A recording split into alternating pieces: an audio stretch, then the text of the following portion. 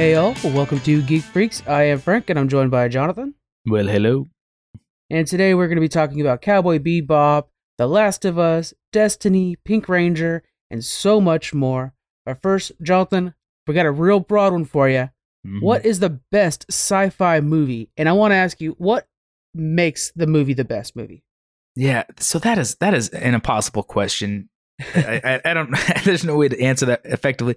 You got to break it down into more narrow categories because there's so much in sci-fi that you'd be pitting, totally different movies against each other. But I have a list of just a few that I think are, considerable. More recently, Ready Player One was a really great sci-fi movie. I love it. The Avatar movie with the blue people, not Avatar: Last Airbender, but the good Avatar movie, won all kinds of awards. Huge. And all the Star Wars and Star Trek movies. I mean, those are obviously huge sci-fi movies. But what makes a sci-fi movie, I think, to me, in most cases, is the world that it's built in.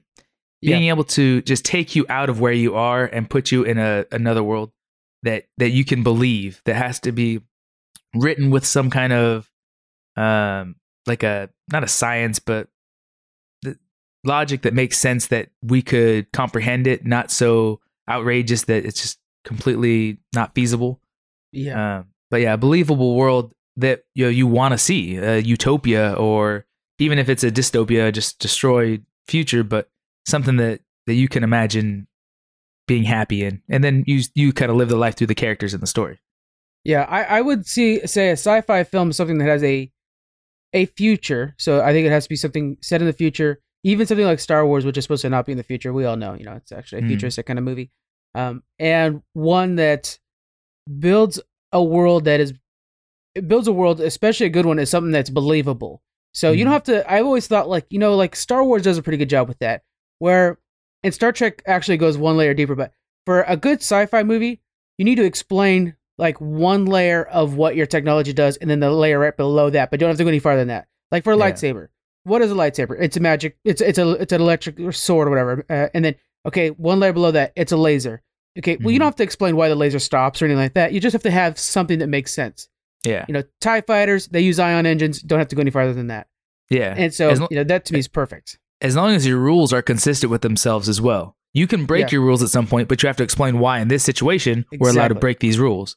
But when you just kind of blatantly break them, then it's like, okay, so there was no boundaries to start with, and your stuff's all fake. Okay, cool.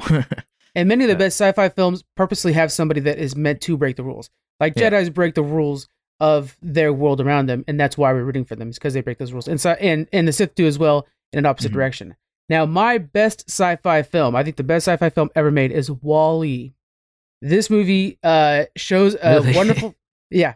So I love WALL-E, but I'm surprised that's your best sci-fi movie ever made. Yes.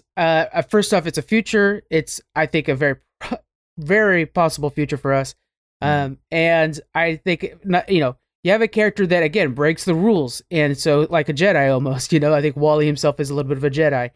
He enters into this world and he shows them how to break norms. He frees his people, which are the robots, out of their programming. And he also leads a population to, yes, hard work, but a better life when they return to Earth. And so I think WALL-E in general is just the best sci-fi film. It has the grandeur of the future. It's all science-based. Like fantasy is magic-based a lot of times, while there is a good mix of the two we've seen in shows like Arcane. I just thought that, to me, like, WALL-E is for sure. And then we've had a couple people vote in on this too. By the way, guys, we're going to try to put the questions on Twitter. Gorilla Brain said that Aliens, so not Alien, but Aliens, the sequel to Alien, is the best sci-fi movie ever. And that is a good movie. It's got like horror and action and Sigourney Weaver. It's really good. Ninja Buzz, which is actually some sponsors of ours, they said Dune. They think Dune is the best sci-fi movie. What do you think? Dune is the best, or is it up there? No, I mean it was pretty good, but like maybe I should never have read the book. Maybe I wouldn't care about. Maybe I would like the movie better if we didn't. Yeah, no doubt you would have. Yeah, I don't know. I think it's actually, the funny thing about Dune is, I think it's one of those few things that kind of almost is a sci-fi fantasy. Because it blends in a little bit of that mysticism that just captures the imagination, really. Yeah. Because of Paul's abilities and Jessica's abilities. And if they do a good job, the sequel could be like the best sci-fi movie ever, because the sequel really will get into the meat and potatoes. Yeah. But they have to really nail it, and they just got to get inside their heads. That ruined it that they didn't get inside their heads. I can't imagine how they can do that. I mean, it's just so impossible to show the thought process. Well, yes, the thought process in Dune is its best part. Sherlock Holmes, I'm telling you. Nail it. Yeah, just do that. You're right. Do that with a little techie, glitchy sound in the background or something like that, and you got future. So let us know what you guys think is your best sci-fi film. Again, I'm sticking up for WALL-E. Nice. All right, moving on. By the way, this episode is brought to you by our patrons. If you guys want to join our Patreon, follow the link in the description. We have exclusive podcasts over there and a lot of the behind-the-scenes stuff. Due to Kevin's suggestion, we're also releasing the scripts from Trek Freaks. We could release some of the scripts from this show as well if you guys would like.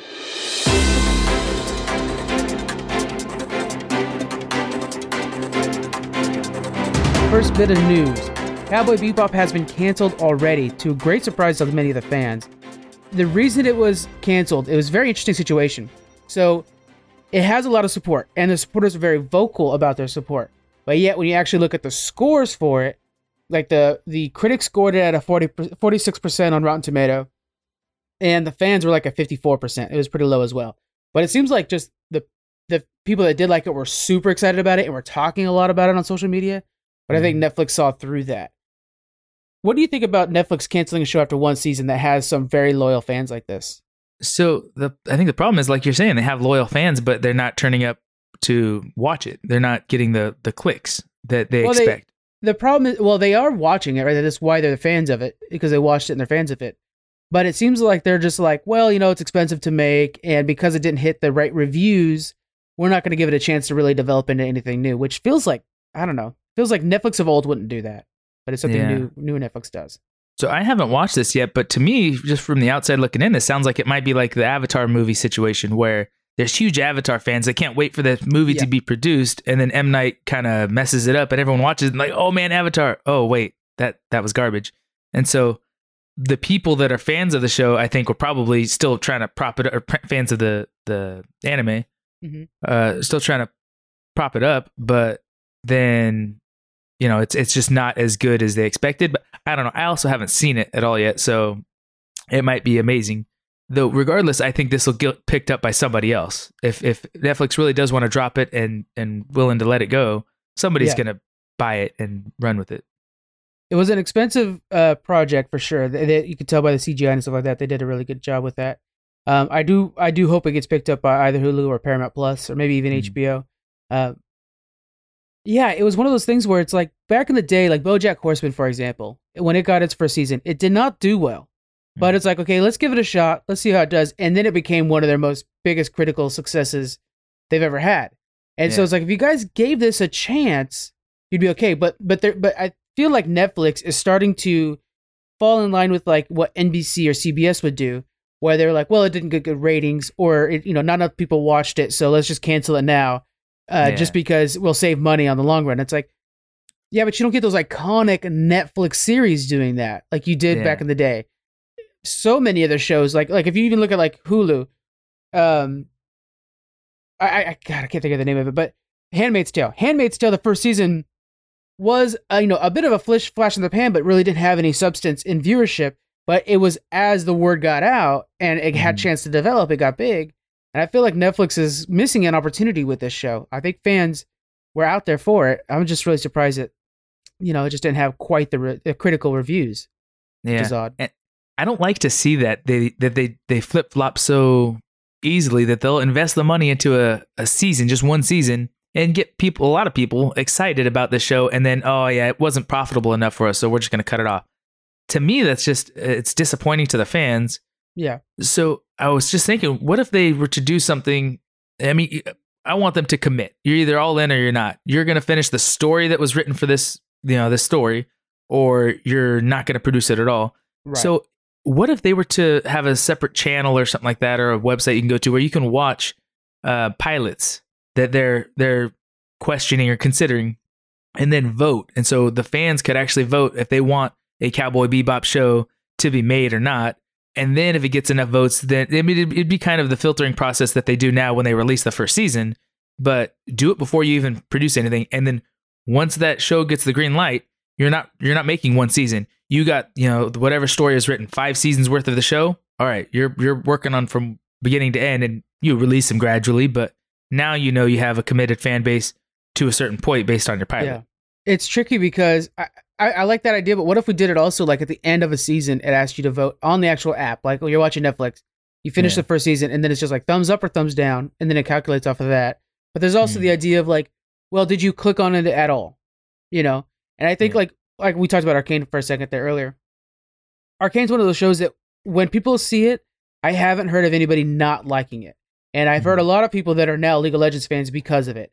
But are you likely to watch a cartoon? Like I can't imagine like our parents watching Arcane. And yet it's like, man, they would love that story. It's a really good story.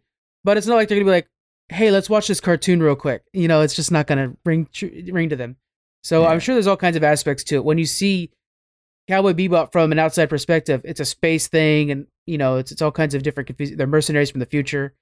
There's some stuff there, but I don't know. I just wish they would give this show a second chance and actually let their shows breathe. I feel like Netflix is losing their way so hard right now. Yeah, because they're trying to go too fast. If it's not money, they just dump it and run on to the next thing, which means they probably have a lot of things in the hopper. They got a lot of ideas and suggestions, but yeah, if you're going to find the next Game of Thrones or something real big that people just can't wait to watch, you have to give people a chance to see it. If you want to see traction on a new show, advertise for it. I didn't see anything about Cowboy Bebop until I heard people saying it's on, If that's generally not Netflix's MO, it's advertise. Yeah. They usually try to just like use their own in-house algorithm to push something so that when you're on Netflix, you'll see it a lot, but otherwise you won't see it on other things. But I know Hulu and Amazon Prime specifically advertise everywhere. So, it's different for different companies. All right, moving on to the next thing here. Nick Offerman has joined the Last of Us series. He's going to be playing Bill. This show, my God, I was watching behind the scenes of them filming this thing. They have basically almost bought a town and just like, hey, we're going to make this look like it belongs in The Last of Us, which, for the outside people, it's kind of like it belongs in The Walking Dead, kind of think about it like that. This entire town, they've like changed the name of the stores and stuff like that to match the video game. All kinds of cool stuff. We have the 2 main characters, of course, are Pedro Pascal, so the Mandalorian, the Red Viper. He's the main character in this. He's playing Joel. And then Ellie is played by Bella Ramsey, so that's the little bear, little Mormont from Game of Thrones. Yeah. I mean, I'm just so freaking in on this. And I haven't like actually sat down and played all the games, so we might do a level up on these right before the shows come out. That might be so cool. What do you think about Nick Offerman getting a new acting gig? Oh, I love everything he's in.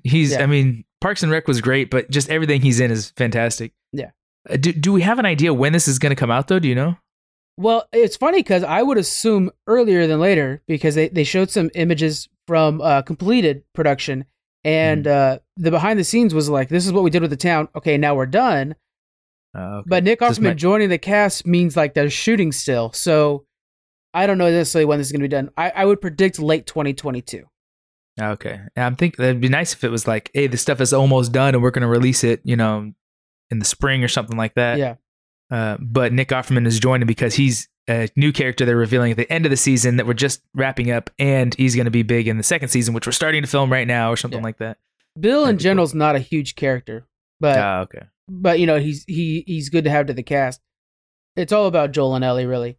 But I could see him as just I can't wait to see him in this world. He's actually in Deadwood for a bit because I want to see some of his earliest work. He's in Deadwood. All right, we're moving on to the next thing here. Destiny is adding Halo weapons for their 30th anniversary. So Destiny is made by Bungie. Bungie made the first Halo games, made the first 3 Halo games. And so they're adding their own version of Halo weapons. They don't want to step on anybody's toes, right? Copyright-wise. But like it's clearly that's the battle rifle, that's the energy sword. And the energy sword's like half of it is straight up the Halo energy sword, while the other half looks like a sword you'd expect from Destiny. Yeah. And so it's pretty cool. It's all kinds of these things. They're also adding a lot of weapons from the first game, which were iconic weapons from Destiny 1. And so anyways, this big patch is coming out in February to celebrate the 30th anniversary. Jonathan, have you ever tried Destiny before? I don't think so. Now that, I'm pretty sure I haven't played it before. Yeah. It's an MMO, which I know that's kind of off-putting for a lot of people, but it's a Halo. It's very Halo-esque. It's in space. The story is convoluted but very good. It's one of those games where it has a good story within itself, but if you wanted to like read all the books and stuff like that in the game, oh my god, it has like this huge Lord of the Rings style story actually around it. Yeah, and it's very cool. And it boils down to 3 different classes. One that's like the big brute machine gun. One that's kind of the rogue, uses swords and sniper rifles and stuff like that. And then one that's kind of a magic user class. But it's all in now. Imagine all those 3 classes in Halo uniforms. And so it's very cool. I would suggest you give it a shot. But it's been very good. Yeah. Nice. All right, moving on to our next thing here. Pink Ranger is making her own comic book. If you guys aren't familiar with this yet, Power Rangers are still making comic books. And not only that, they're making badass comic books. They're some of the best stuff ever. Boom Studios is producing their comic line right now, and it's very well done. They've been bringing in new artists and artists that do really unique artists. They'll bring in anime artists and stuff like that to do their comic books sometimes, just as like a guest artist, and they do great. So Amy Jo Johnson, who played Kim from the original squad, is writing a new book for Boom, and it'll reunite the original team in their 40s to take care of something that happened. How do you think this is going to look? Yeah, well, when I heard about this, this sounds cool to me. It sounds, kind of funny, but exciting. If they come back to TV, you don't want to make this like a little kids show again for like the 5 to 10-year-olds, which, we liked when we were little kids. But if they were to write a Power Ranger series that was more for the teens and young adults, where it's kind of more like a cop drama, kind of Guardians of the Galaxy kind of, space drama, but with the Power Rangers, the only caveat is I think they'd have to have like animated suits, but use, like Stark Tech nanobot kind of suits that form over your body or something like that. Right, and they could look cooler, and I think it'd be really cool to make a young adult series of Power Rangers. I like the idea of them being in their 40s, because then you have like, hey, I've got a family, and I'm like at work right now or something like that, and then having to find a time to go like fight, Goldstein or whatever his name was, and Goldar, thank you, and stuff like that, and I'm trying to remember all the names. God, there's so many crazy names. But yeah, that would be kind of cool to see like how that works with everybody's relationships and stuff like that. And to make it older, it'd be funny because it's, you could put in some of that Rick and Morty kind of humor, or the Thor from not Guardians, Thor from MCU, like his later humor. That'd be funny and fit well with these kind of characters. Yeah, and it would have very easy moments where it's kind of grounded, because a lot of times in a Power Rangers thing, like the grounded emotional parts are like about teen drama, which I'm so over. Yeah. But actually have things where it's like, I'm going through a divorce right now. I can't go fight something. I have to go take care of this. Like my kid needs me to pick him up, and we have to show support right now. I'm going through a divorce that's extra difficult, so I need to, burn up some steam. So let's go fight this guy, even though and walking that edgy line that Batman does all the time between how you stop a villain versus killing a villain. And who's the guy that's going a little bit too far in that, and he actually needs some mental health support or something like that. Those are topics that'd be cool to explore in Power Rangers. So I like that she's making a comic book. That is awesome. Hopefully this kind of reinvigorates Power Rangers a little more and builds into us seeing more in the future. Power Rangers, I will say, I hope it brings in fans of the old series that don't know about the comic books, because the Power Ranger comic books are doing very well right now. Mm-hmm. And so I hope people do check those out from Boom Studios. Some would say even better than Marvel and DC in a lot of ways. I'm reading Thor right now, so I can't say that because I'm so in love with Thor. I've been rereading the old run while I'm on the treadmill every morning now, and I'm just re-falling in love with it. But anyways, now I'm thinking of like, you can imagine like, say the Black Ranger feels like he's getting stepped on at work and his boss is mistreating him. He's like, oh, so frustrating. So then he goes and he takes it out on some one of those clay guys that they always fight, and then he saves his boss who was at a restaurant, and then finally the boss will respect him. Oh man. So, maybe we should write something too. Right? We could change the names. It doesn't have to be Power Rangers. It could be Super Rangers or something else. Boy, that reminds me like when you go to like a flea market and pick up Power Ranger action figures and they're not quite the right color. Like, they're not stars. Hey, do you know who owns Power Rangers? I think it's one of the toy companies that owns Power Rangers now. I know Saban puts his name on it all the time too. But I think at this point it's like Mattel or something like that, Okay. Same thing with Transformers, but Transformers is owned by a toy company as well. Oh, man. Yeah. All right. Shang-Chi fans rejoice. We have the second movie has been greenlit, so it is in production. They're going to be using the same director, Dustin Daniel Cretton, who I think killed it in that first movie. I mean, people are finally starting to see this now that it's on Disney Plus for free. What do you want to see out of the second season or second movie? I want to see more of that fun kind of buddy cop dynamic he has with the I don't remember her name, the main Awkwafina. Female actress. Yeah, Awkwafina. Because that was a fun dynamic they had for sure. They did, yeah. But yeah, story wise, I have no idea. I mean, I know there's Shang-Chi comics already, so they'll probably just base it off one of their well-known stories. But that's the thing. They can't because they changed So Shang-Chi in the movie, they used almost only his name because they had to make an entirely new superhero. So one thing I think Shang-Chi's not getting credit for is it's like the first truly MCU hero that was made up in the MCU. That's like not really from the comic books. Because his power in the comics is that he's good at kung fu, and I mean like some minor stuff, but nothing. The rings, like the rings are actually, the rings are actually rings on the finger, like actual rings that give you like strength. Blah blah blah blah. And Shang-Chi doesn't wear them. The villain only wears them.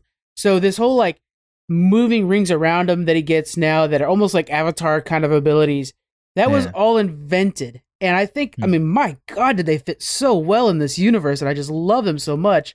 And I think he needs to get more credit for that, you know. And I like that what they work with isn't like a tech; it's a type of magic. Yeah. So I hope that in this episode they kind of expand on that and this magic realm that this is kind of in. And then later, when we do want to tie it into the MCU with the Avengers and all that stuff, it can go through that Doctor Strange channel, but be separated. Not him and Doctor Strange are doing the same kind of thing. They're totally different types of magic, What I like too, so the rings are actually from space. So it's not just fully magic, it's also something different. And so it kind of reminds me of, I always like John's story from the DC side of things, the Martian Manhunter, because when you go into his stories, you find out that like Mars has their own society, their own culture and stuff like that. So it'd be cool for this to be, some like ancient relic on another planet. And so then he's also trying to help out their people and stuff. It's kind of a Green Lantern thing too. Yeah. They can really expand on Shang-Chi. And it doesn't have to be another planet, but these people existed in a different dimension, right? I think in the MCU, because the post credit or the end credit or whatever was another planet, I think. But something like that, right? It could be another dimension. We have a lot of dimension happening coming forward with the multiverse. But that's pretty cool. Yeah. Speaking of superheroes, a new Batman animated series podcast coming out. It's going to be an audio drama that continues the story from the original series. So basically going right off the original series. The original Batman, Kevin Conroy, who's a badass, is coming back. We also have Riddler coming back. He's confirmed to return to the original actor. I'm sure more will join. Audio dramas are growing in steam as podcasts are as well. And DC has signed a contract. We talked about this. I think it's like 2019 they signed a contract with Spotify. So Spotify's producing a lot of these things. Are you a fan of the animated series, the old Batman animated series first? Oh, definitely. That is what Batman, is. That's its foundation as far as I'm concerned. All right. How do you think that version of Batman can be translated into the audio form, different than, say, just making a Batman audio drama? Like, how do you make that unique? I don't know. That's a good question. I don't know how it would be unique. I mean, you would hear the stories and the action and suspense behind, a Batman adventure. I know going from TV to an audio drama, you have to change it. Obviously, you can't just listen to an episode. It's got to be made for just listening. Right. But I love listening to audio dramas because I love watching TV and movies and stuff. But there's times when you just can't. And you're cleaning or driving or whatever.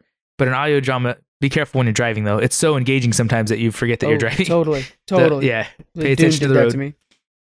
But yeah, it's like sometimes they're just so engaging and such a deep story, especially if you have a good storyteller, narrating it. So I'm excited. This is like a great, chunk of content, good story to base a new audio drama on as Batman. I think one of the things that the animated series did so well is making the villains not only just like complex, deep characters, not just like, oh, it's a funny clown. They actually made them complex characters that sometimes were in the right and sometimes you sided with. Yeah. Riddler, for example, they did talk about how in the new podcast, you're going to be finding out that he's actually developed a little bit more and he's dealing with some disorders. And it's like, yes, make the characters like kind of relatable. That one of my favorite episodes, and I think one of the saddest ones, is Robin. So they fight Clayface. Then Robin finds this girl who's lost, and they become like best friends. It's him and this girl, and they're trying to find her dad or something like that. And meanwhile, come to find out, at the end, you find out that the girl is actually like a piece of Clayface that was separated, and the dad that she's trying to get to is Clayface. And so, God, it's so sad. So then she's going to rejoin with Clayface and be gone. So this friend that Robin had is now just part of Clayface again and dies. And it's just like Tuvix episode. Yeah. And then there's another one where like the puppet guy or the puppet girl, whatever one, can never be human again. And so you're dealing with that. And it's like, that's what I want out of this drama. I want to be able to be like, oh no, poor Joker, you know? Yeah. Which I think we don't see in any other way. Like we see in the Heath Ledger Batman or Joker that he kind of shows the brokenness of humanity or society, and that, you know, he kind of is in the right, that, you know, this system that, you know, we think is okay and everything's going good. Yeah. It's like, well, it oppresses these people and it starves those people and it gives all the power and money to these people. And, you know, when the machine works just fine and a drug addict is dead in the street, you guys don't care. But when a politician dies in the street, all of a sudden everyone's on fire. And he's like, so I'm going to turn the system upside down and break the wheel. All because it's planned. You know, that was his whole thing. Is like, if you guys plan on a soldier dying, it's not as big of a deal as if you plan a little girl dying. And it's like, oh yeah, well, the soldier is valuable too. As a person. Yeah, exactly. So I love that. It gives it, like you're saying, a good perspective of how the villains sometimes are justified or right. And it's cool to dig deeper into that. God, Batman villains are the best villains. That's just how it is. Yeah. Why do you think that is? You think DC writing is just better, even though they don't have the money behind, you know? I wouldn't necessarily say Green Lantern's villains are any better. I wouldn't say that they're any better than anything Marvel has. I think Batman's villains are the best because Batman is not a very powerful hero. It's not like he's more relatable. He's just, he's just a human who has sores at the end of the day. He has bruises. And so his villains, and everything's dark. It's always nighttime in Gotham for some reason, these poor people. And so I think that there's a level of like, we have to make sure that everybody has motivations to do what they're doing. It's not just like, I want to take over the world, so I'm going to fight the strongest guy on the planet, Superman. It's more like, you know, like, I want to shake up the system like Joker does, or I want to rise up a little bit in power like Falcone, stuff like that. I don't know, man. It's a good thing. I freaking love Batman though, but it's hard to tell. Yeah, I think you're right. It's like, because he's so grounded, he's so much closer to where we are. Yeah. You know, just like Spider-Man, he's you know, kind of closer to our level, and some of the MCU characters, maybe Captain America is a little bit more relatable, I guess. I don't know. But the more power you have, then the more powerful your villains are, and the more outside of our realm you get. Yeah. But when you're just like, Punisher is a perfect example, just like Batman. Punisher is, very simple, grounded, you know, makes his own tech, kind of is, and his villains are, you know, cartel members and, you know, mafia bosses and stuff like that. So very relatable. Spider-Man is a good example. Like his villains are more powerful, but Spider-Man is still just like a kid. So like the Peter Parker side of, while Bruce Wayne is this billionaire that has no worries, it feels like Peter Parker is kind of the weaker side of the two. And so all his villains are scientists that were usually trying to improve humanity, you know, and then they've lost their way. Or Dr. Octavius is one of the best villains ever, who, you know, is trying to create like this better power source, and then like, hey, these prosthetics will help people who need prosthetics, and now let me just put them on my back, and now I'm a, you know, villainous octopus guy. So, you know, I can't wait for the new. By the way, so it's this week coming up, the 14th. We're watching Spider-Man in IMAX. I can't wait for that. We'll definitely be reviewing that right afterwards, the next day. So, oh man, that's gonna be so great. All right, last bit of news before we get into a Halo review and some Geek Gift Guide. We're talking about Paramount Plus is adding new channels. So they're going to be adding 18 channels that will be 24/7 streams of different categories. So there's going to be a Star Trek channel, there's going to be an adult animation channel, kids show channel, classic sitcoms channel, and so forth. Now, this is kind of an old school way of thinking of television, right? You just turn on whatever's on, and then you see whatever's on and go with it. Do you think this has a place in the streaming age? I think so, because so often I don't really want to watch something specific. I just want to have the TV on, something that I can glance at and, you know, chuckle every once in a while. Lately, it's been Seinfeld on Netflix because Netflix controls the world, it seems like. But yeah, sometimes you just want something on and nothing specific. And it's nice to know, like, hey, one of these 4 channels, like, I love all of Star Trek, so I'll just put that on. That'll be my new go-to. Whatever episode's on, cool. I might catch one I haven't seen yet or something, but I don't feel like I need to spend 10 minutes looking for a show to watch that, you know, me and the wife will both like, and then, you know, pick it, sit it down. Finally, once I have it running, okay, now I can go get my food or whatever. Like, you spend so much time trying to figure out what to watch. By the time I'm done figuring out the TV, then my wife's already halfway done with dinner, and it's like, okay, well, I guess we're not going to watch a movie together because now we got to, you know, get ready for bed. You know, it's nice. I think it'll be good. Yeah. I do like the idea of kind of having something that's on in the background because, you know, growing up, for better or worse, a lot of times you just have the TV on while you're doing other things, right? And you're just going through that Nickelodeon lineup. Yeah. Sometimes you paid attention to Rugrats, and sometimes you didn't. And I kind of like the idea of just like, yeah, I just got random Star Treks going on. And then it's like, oh, this is the one that I really like this one or something like that. Or maybe you didn't know you liked this one or didn't like this one, but you still watch it. The classic sitcom ones, I could see me having that on, or the adult animation one. Yeah. I do like the idea of just having something you can put on when you don't know what to watch, or something that's just kind of the background of our lives with the categories. I think it's funny of using this like old mentality could be a new future for streaming. Yeah. You know? And the question is how much ads will they put in it? If they put a lot, that's going to suck. If they just put one in between each episode, then that's not so bad. I assume none, because you're paying for Paramount. Yeah, that'd be nice too. Hopefully, it'll just be straight up nonstop Star Trek, that'd be really cool. Yeah, that's definitely the one. So like the Star Trek one, they said it'll have Discovery and it'll have some Picard and stuff like that. But then it'll also, you know, Next Generation. So you'll have an episode of Discovery, random episode of Discovery, then an episode of Next Generation, episode of Voyager, episode of Picard. And so it'd be interesting for shows like that have such a wide range. Well, yeah, you have like Next Generation doesn't necessarily have a season-wide storyline, while Picard definitely does. You know, so it'll be interesting to see how that goes. And I hope that they kind of at some point kind of be like, hey, tonight Picard is on at 7 p.m. Like actually have set times for certain ones. So we kind of bring back that magic too, because it's like, hey, bring home by 7 so we can watch Picard.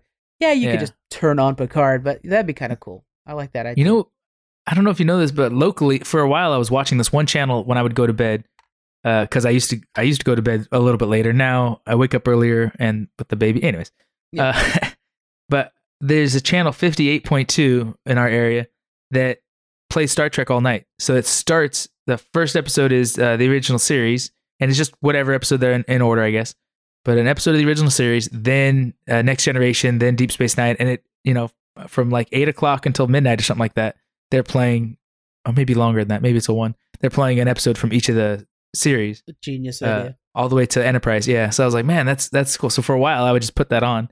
So I might do that from time to time, just put on the Star Trek channel and just let it run, just to at least give them my support. And then if I have time to watch it, cool. But I think that'll also be good for someone like Squeaks, who is getting into Star Trek, really likes it, but hasn't seen a lot of it still. I mean, even I haven't seen certain stuff, but that way you kind of get a taste of the other things and see what you like and get to know characters little by little and stuff like that. Yeah, I for myself, I think adult animation is the one I'd have on the most, just because I do watch a lot of Bob's Burgers and Family Guy and Simpsons, and I think that would be really cool. Actually, if it came to Hulu, that's the one that has all those things I want. I think they said for this one it would have like a lot of Beavis and Butthead, stuff like that, which I'm not necessarily a big fan of that, but yeah, I think it's really. And then Daniel, no doubt, would have classic sitcoms because he loves like those old sitcoms, you know, Roseanne and, you know, Different Strokes and stuff like that. So he'd probably have that playing in the background. But I just thought that was an interesting idea. So I want to tell you real quick. I was listening to another podcast. It's called the Daily Star Trek News podcast. And they actually are just a weekly episode now, but their website has daily news and stuff. But Allison Pitt on that was explaining how pretty much Netflix funded Paramount Plus. Netflix gotta break this down. They inadvertently created competition for themselves. So I guess Netflix funded the first season of Discovery.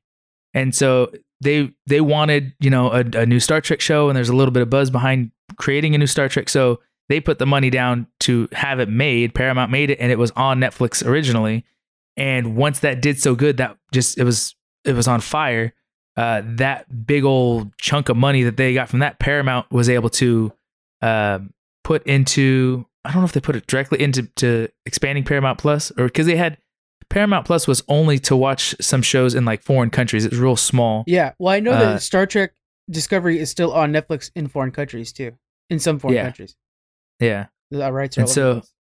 Yeah, so I can't remember if they put all the money into that or if it was they invested it into the second season and then the returns from that. However it went, but the success of Discovery that was funded by Netflix to start with is what led to Paramount's just explosion in the Star Trek realm and how successful they're doing right now. So all the current shows that we have now that started after Discovery are thanks to Netflix giving them a shot at making that first season of Discovery. Yeah. So sucks for Netflix because they created more competition, but I'm so happy they took that risk because now we got a lot of good Star Trek coming out. That's cool. It's amazing. There's so many times where that's happened where like, what was it? Borders help fund Amazon. Yeah. Now Borders is out of business and Amazon's unstoppable. And they don't sell books hardly at all anymore. Yeah, that's true. I mean, went from being a bookstore, taking out the other bookstore to being an online everything store. Yeah. Which I'm sure I have stuff coming in today from them. You know how it is. All right. But if you want to hear more about the story, because I know I'm terrible at explaining how that all worked out, but the dailystartreknews.com, they have a website, they have a podcast, they have Priority One podcast. So they explain that story in one of them for sure. Are they part of the Gene Roddenberry network? Yeah. Yes. Okay. So just to explain that a little bit too, what that is, in case we have some Star Trek fans that want more. The Gene Roddenberry podcast network, or not Gene, the Roddenberry podcast network is a like conglomerate of a bunch of different Star Trek podcasts. They have one called Mission Log where they just review episodes like we do on Trek Freaks. There's Priority One where it's just like news, but it's kind of a little bit of everything, kind of like what we do here too. And then the Daily Star Trek News is specifically just Star Trek news. It used to be daily, but they just changed that recently to be once a week. But they post their news daily anyways. They got a lot of good channels. They have one feed if you want to just listen to whatever they post, and then they have separate feeds for the different channels. So if you want to follow, I did not know that. That's literally our business model in January. That's exactly what we're doing in January. So it seems to be pretty good. I just went to their like master feed and started listening to stuff, and I was like, okay, well, these are good, but I don't really care for some of these. Like, but I wanted to see what else they had, and then that's where I found. I remember hearing her mention Priority One. And so finally I found that. I was like, okay, I'm going to listen to Priority Ones, but I don't really want to listen to the mission logs. We're doing that ourselves anyways. Yeah. And, some of the other stuff. So yeah, it's pretty cool. They have a bunch of different podcasts all going together. Yeah, that's good. Normally we don't suggest too many other podcasts just because, that's... Yeah. Listen to Geek us Freaks first. Let's check out Trek Freaks if you want Star Trek stuff. And then after you're done with Trek Freaks, then listen Pushing buttons. Yeah. We got a bunch of channels here, guys. There's a lot of good... I mean, the podcasting is a growing thing, and like, I mean, we can't stop talking about It's Always Sunny in Philadelphia podcast around here. Oh, yeah. Those guys are hilarious. And they don't have to do anything tricky or hard. No. They just... I mean, maybe they have some production quality. Somebody's doing good editing, but they're just... I mean, they're just them. They're just talking. They're just being funny, talking about the episode and analyzing, day-to-day life. So I especially like how they talk about how society and how they make the show has changed over the years, because you see that reflected in the newer episodes too. Of like, hey, we don't do this anymore. We don't do those kinds of jokes anymore because they're not acceptable. And we now learned that. And so it's amazing to see how the mind goes in creating content over the years. Yeah. And how society kind of evolves, And so does the content creator afterwards, Yeah. With it. Yeah. So pretty cool. Check out, hey, we're not jealous. Check out other podcasts too. We allow you to explore.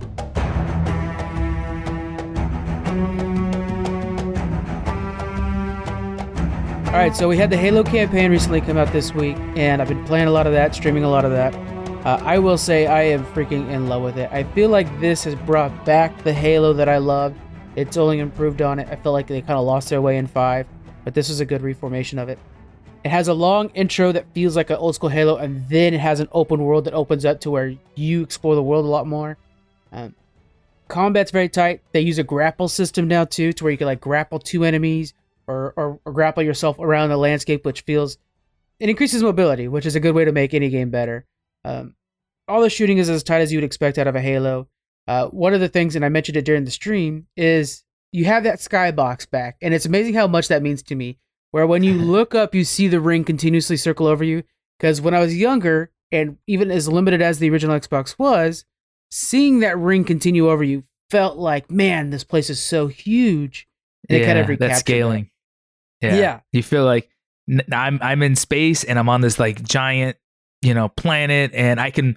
Though you have a very narrow path in those early games that you can't really go too far, but you feel like I could spend all day just wandering across this massive planet because I see that ring goes, off into the distance so far. Yeah.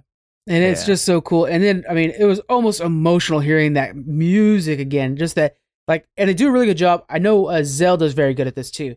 Where you're doing something and it's a new music, but then all of a sudden you hear that classic guitar kick in a little bit, just a little bit in the background. You're like, oh, there she is. There's my Halo 2 guitar.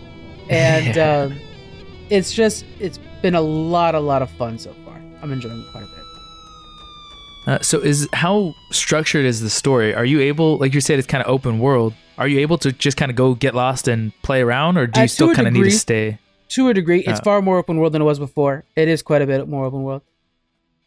I will say the story, I think, is actually a little bit more simplified in a good way.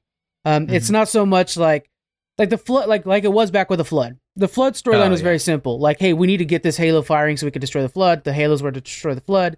There's zombies, yada yada yada. It was pretty simple, right? And then we had the 4 and 5 storyline that was kind of just this messy situation of like, well, the Covenant's here too, and we have the Brutes getting involved, and there's the Forsaken and Cortana's losing her programming. And in this one, we're kind of resetting. It almost feels not like a soft reboot, but like, let's get back on track. And the Forsaken are out there, but they're not necessarily what we're worried about right now. Right now, we're worried about this almost new threat, which is the Brutes, the Banished specifically. They have elites working for them, so we have the Covenant, with elite forces there. So you have some old foes return, which is great. But it feels like it's pretty simple. It's like, hey, they did a really good job in the opening, which was about 2 hours of gameplay, which was basically the opening, setting up this thing where it's like you and this one guy who is unfortunately kind of along for the ride, stuck on this Halo, and you know that you have to stop this Halo from firing or they'll fire it at Earth and destroy Earth. That's basically it. There's a side thing where you're trying to figure out what happened to Cortana.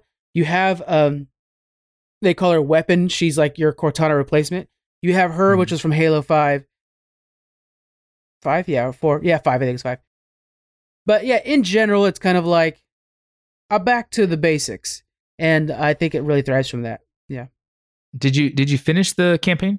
Not yet. No, not yet. Okay. I'm trying to stream. I have already slipped up. My idea was I'm going to stream all the campaign so that everybody can watch the campaign along with me. But I don't stream enough, and I have to play some more Halo. So yeah. Right. So yeah, there's going to be some gas for you watching on the stream. Sorry about that. Right. Yeah. Have you seen anything that you would change already in the game?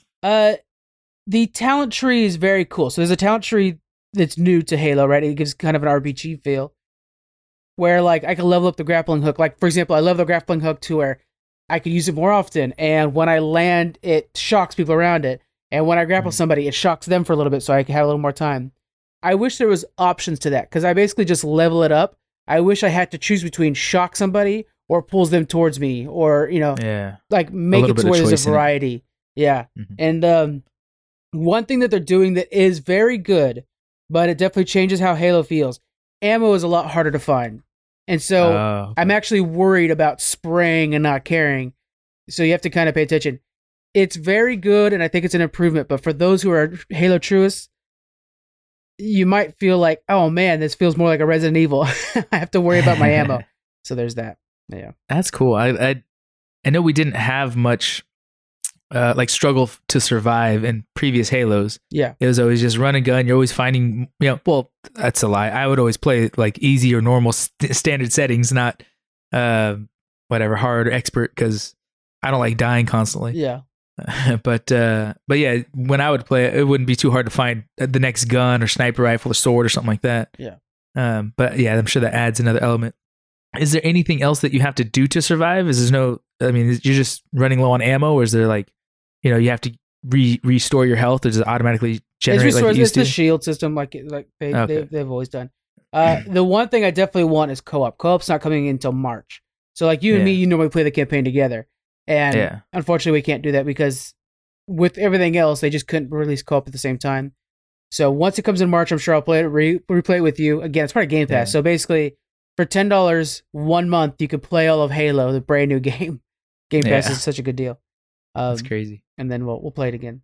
Then, yeah. It sounds like a good game. I'm glad they got the audio down because I remember that specifically from the old games that the music in the background was just the best part of the game sometimes. Yeah. I'm pretty sure I had that as a ringtone on one of my old phones. Oh, I'm long ago. Oh, that guitar, man, when it rips in, is like, oh, beautiful. It's so good. Yeah. I would give, I'm going to give Halo, I'm going to give it I mean, I hate to just give it a solid A, but I can't see a reason to not give it an A. There are things to improve as well. I'm not going to give it an A plus. I'm giving it an A. Yeah. Halo Infinite is that good. Yeah, totally. Nice. Giving it an A. So, what is the Infinite part of it? Is this it's like the open world idea? Okay. You know.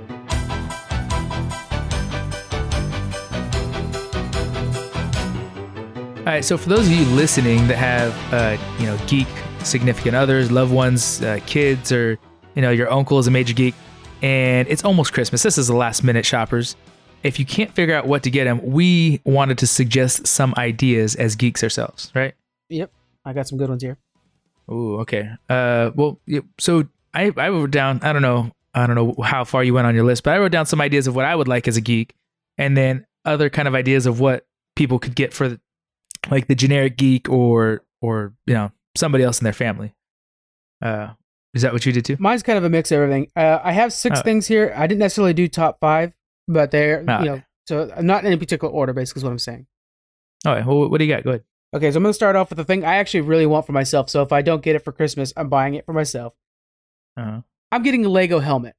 So they're helmets you can make out of Lego. And the truth of the matter is, like, if we're being honest with ourselves, you want to play with Legos. And you always hear the whole thing of like, no, that's for kids, or yada, yada, yada. I'm tired of that. I want to play some freaking Legos. And these helmets are cool because you build the helmet, and then you can put it on your shelf, and it's like, hey, that's Batman's helmet, which is the one in particular I want to get first, or Iron Man's helmet, or Stormtrooper, or Darth Vader, or the gauntlet for Thanos. All kinds of cool stuff. And so these things are like $50, so you're looking at that price range. And then they come with, like, people will get lighting for them and stuff like that when they have them on display. But they have them for all the different things.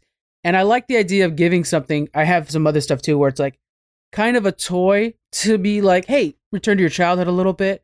And Legos is a cool way to have a collectible and a toy, So these Lego helmets are pretty cool.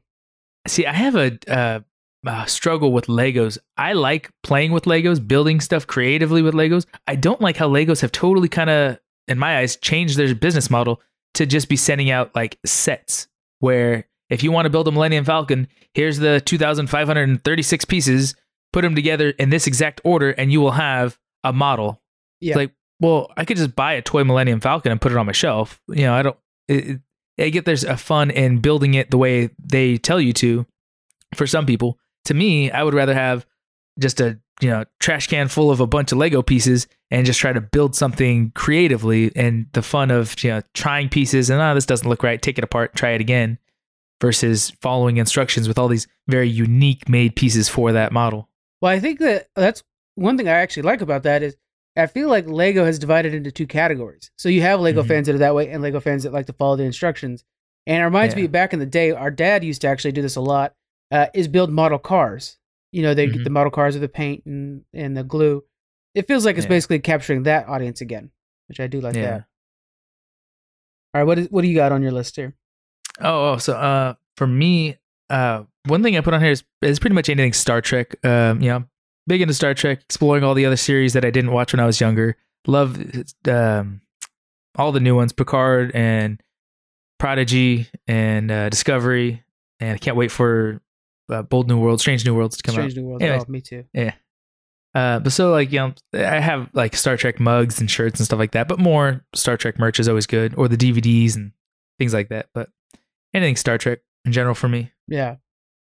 Another one on my list is I like the nostalgic toys. It's always good for any geek to get a toy that they remember as a child. By nature, we're a bit of a collectors and stuff like that. And obviously as a geek, there's also by nature a level of nostalgia to all geekdom, right? Because, I love Superman. Well, it's because you grew up on Superman, stuff like that. So get them some like almost ironic gifts that are straight up nostalgic toys. Tamagotchis. They're a big thing right now. Oh, yeah. Yeah. Or how about this? A Richter set. An old school, and give it to them and just see. You never know. Like Yeah. you're like, yeah, I'm gonna screw around with this Richter set or something like that, or this Tamagotchi. I'll toy around with it, and it's just kind of a fun. Almost again, it's like that capturing the childhood thing, and it's one of those things like that the Lego helmet thing too. They probably wouldn't buy for themselves, Yeah. but they do kind of like the idea. Or if you're like maybe even an old school version, this isn't necessarily geeky, a good yo-yo, that kind of thing where it's just like, yeah, you think it's for kids, yeah, you wouldn't buy it for yourself, but you would play with a yo-yo if you had it in your hands right now, that kind of thing, a Rubik's cube, something like that. It's just one of those things. And if you're willing to spend a little bit of money to get something that kind of touches on the Legos too, that Lego game, the display that our cousin Diana has, that is the Mario, where it was online too. Yeah, you make an NES little game where you can kind of scroll side to side, and it's like that was really cool. I saw it at her house the other day. That's a pricey one. That's $250 for that one. That one's pretty pricey. Yeah. So that's if you're willing to spend a lot on a geek, that's a pretty cool thing.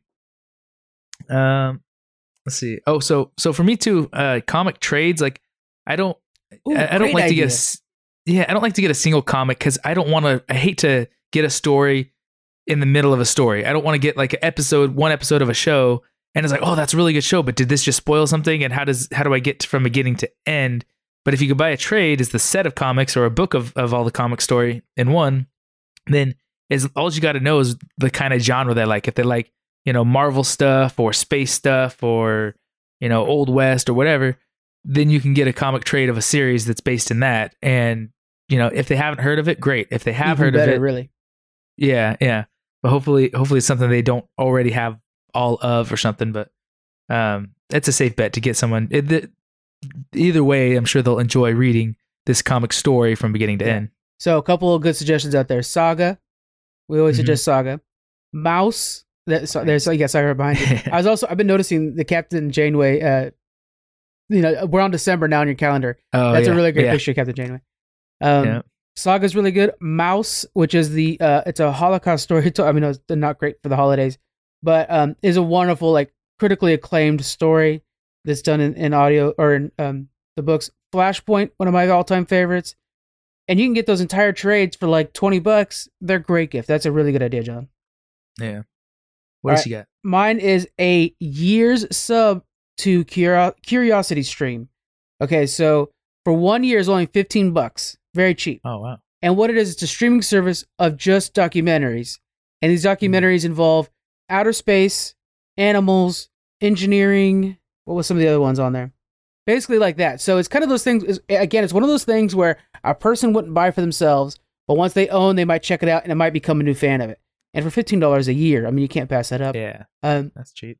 And it's got all kinds of very cool, different documentaries that kind of fit every corner of geekdom. Like those engineering ones, I think are so fascinating. I'm not necessarily an engineer or something like that, but I do like to see that stuff. The space travel ones are especially cool, and they're all very well done.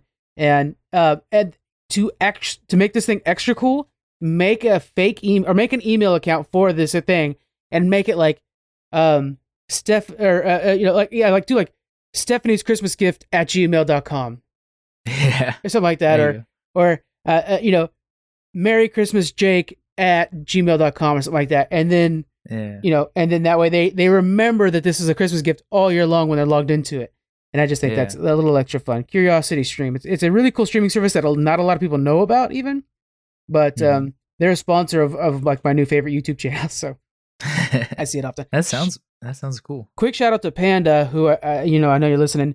He suggested the Mustard YouTube channel, which is all about like different boats and planes. I was telling you about it last night. They're sponsored by Curiosity Stream, which reminds me of that. So yeah. Nice. All right. So like I said, Star Trek, I like all things Avatar, but for like a general geek, if you are trying to buy for a geek that is a gamer, then I think for most gamers, a safe bet is a Steam gift card. Yeah. If you don't know what to get them and it's last minute, you can get that in most stores these days. A Steam gift card. Steam is the platform where you can buy and play video games on your computer. So if they're a gamer and they play games a lot and they want to get some new ones or whatever, you can even get different merch from Steam. But yeah, you can get a gift card and they'll be able to play whatever they want. Yeah, that's a good idea. Lord knows I burned through those. Okay, my next one. How many more do you have, by the way, just so I know where we're at? Like two more. Two more. Okay.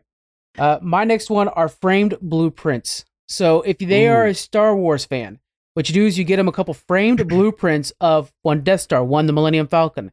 These things are fascinating. They make really good pieces on the wall. If you see over us in the studio here, if you ever watch the stream, we have framed Nintendo controllers, blueprints. Or these are patent, actually. These are patent submissions, but they are the same situation where they break down the item.